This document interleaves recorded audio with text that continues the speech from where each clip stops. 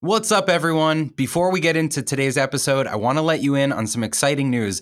My favorite event of the year, Playbook 2022, is coming up this September. This is the third year Trainual's been running it, and if you attended the last 2 years, you know it gets better every time. So if you're a business owner, a people leader, a marketer, this event is for you. We have amazing speakers like the marketing master himself, Seth Godin. We've got brother and sister duo, Allison and Wes Felix. You may recognize Allison from the Olympics. She's a track and field star who's won tons of gold medals in her career. And now her and her brother own Saysh, which is a lifestyle sneaker brand built for and by women. Plus, we've got Caitlin Crosby, who's the founder and CEO of The Giving Keys, Jason Fried, co-founder and CEO of Basecamp, Makita Mikado, founder and CEO of PandaDoc, and more. It's 2 days, September 21st and 22nd. It's all virtual, so you can log in from anywhere, and it's completely free. So trust me, you're not going to want to miss this. You will learn so much about how to build an incredible culture and a more efficient business than you've ever had before. So register now. Just go to playbook2022.com. Again, totally free. I'll see you there. I'm Chris Ronzio. Welcome to Organized Chaos.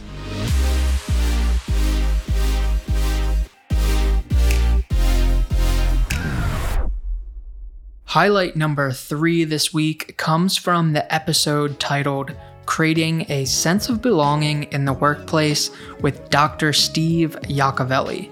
This clip is all about inclusive language and how it can have a huge impact on creating a culture of belonging at your business.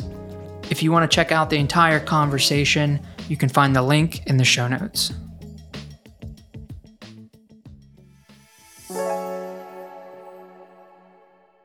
I want to ask a tough question, one that we've had active conversations this week about. I mentioned as we were in the intro that we did this survey. One of the things that came up is that, we celebrate some of these months, but maybe we don't celebrate other months that are important to individual people.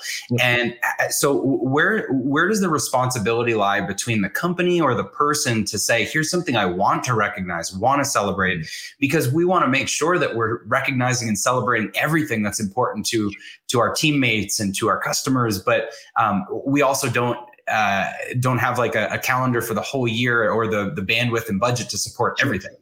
Yeah, and it can be big and small ways to support. If I want to be a workplace that's inclusive, it doesn't just have to be, yay, here's my rainbow for the month of June.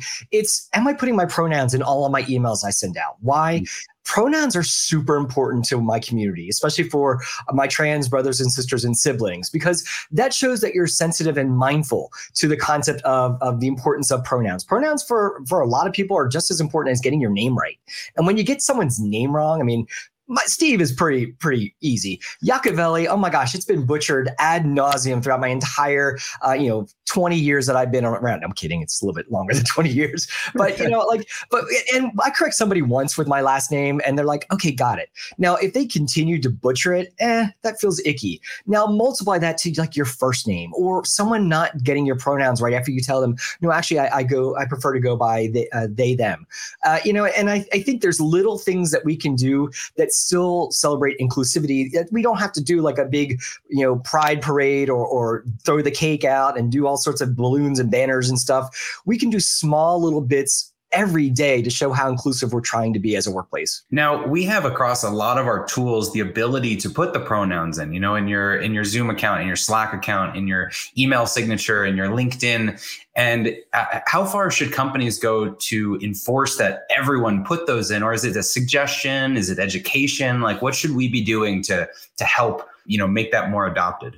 If you have a workplace that has corporate values or workplace values, and one of your values states something to the effect of, we value all differences, and then you're not putting out policies that promote those inclusiveness pieces, you're only doing it kind of halfway. And I think that's the thing. I know some bigger workplaces have some issues like, we don't want to force anybody to do that. Fine. But if you have that corporate value that says we promote inclusivity, why wouldn't you go the extra step and say, oh, and to that mark, to that extent, to support that value, here's 3 things you can immediately do. Change your Slack, change your Zoom, put it in your email. I mean, how hard is that to do?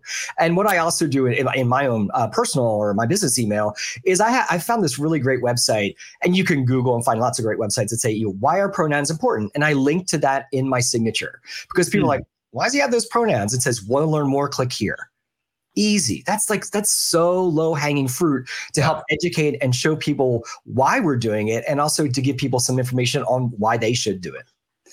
Now, inclusivity, I think, starts long before someone works for you. It starts, in the application process or whenever you're on their radar. So what are some of the things that companies can do to show that they're inclusive from the get-go? I always frame it through the concept of any workplace or any organization can think in, speak up, and act out. And this is actually one of my keynotes that I do. It's actually in my book, Pride Leadership. We talk about this.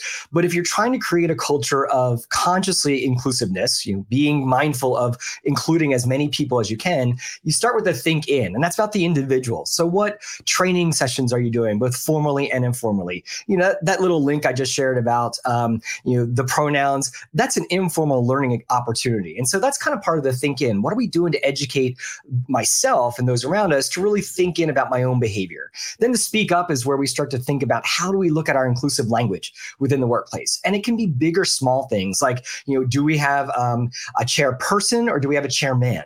And so, how inclusive is that? I know I grew up in the Philadelphia area. It was a long time so I could break myself and say, hey, you guys, you want to do this? Because if you really boil it down, even though that's supposed to be gender inclusive, it's really not. So luckily, I now live in the South, and y'all just kind of rolls off the tongue, and there's that. But really think about the inclusive language, and also are we falling victim to the words and actions that we pick through maybe our own unconscious bias? And then the act out is the bigger picture. And it's kind of what you just asked, Chris, what can we do? And that's where we can start to put that lens through every single part of our workplace. So our recruiting friends, you're looking for an open rec. Where are you advertising that? Is a website where certain demographics go, and maybe you're disenfranchising from the get-go, letting people see that opportunity? Is it from looking at resumes? And yes, there's automated software out there, but automated software and AI is only as good as the humans that program it. So who is doing that programming to maybe scrub some of the resumes that we get to make sure that they have the qualifications that we're looking for? What are we putting in our central office that shows, yay, here's pictures of our employees, and what are the employees looking like? What is our orientation video showing when it says, here's a senior leader? Is it a middle-aged white dude, or are we showing a cornucopia of differences? And so any organization, big or small, can think in, speak up, and act out when it comes to really thinking about inclusivity within their workplace.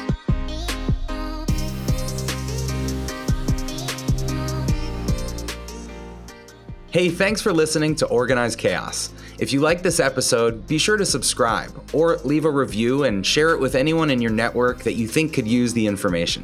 If you want to connect with me, you can find me on social at Chris Ronzio on all platforms, and you can find Trainual at Trainual, just like a training manual. We'll see you next time.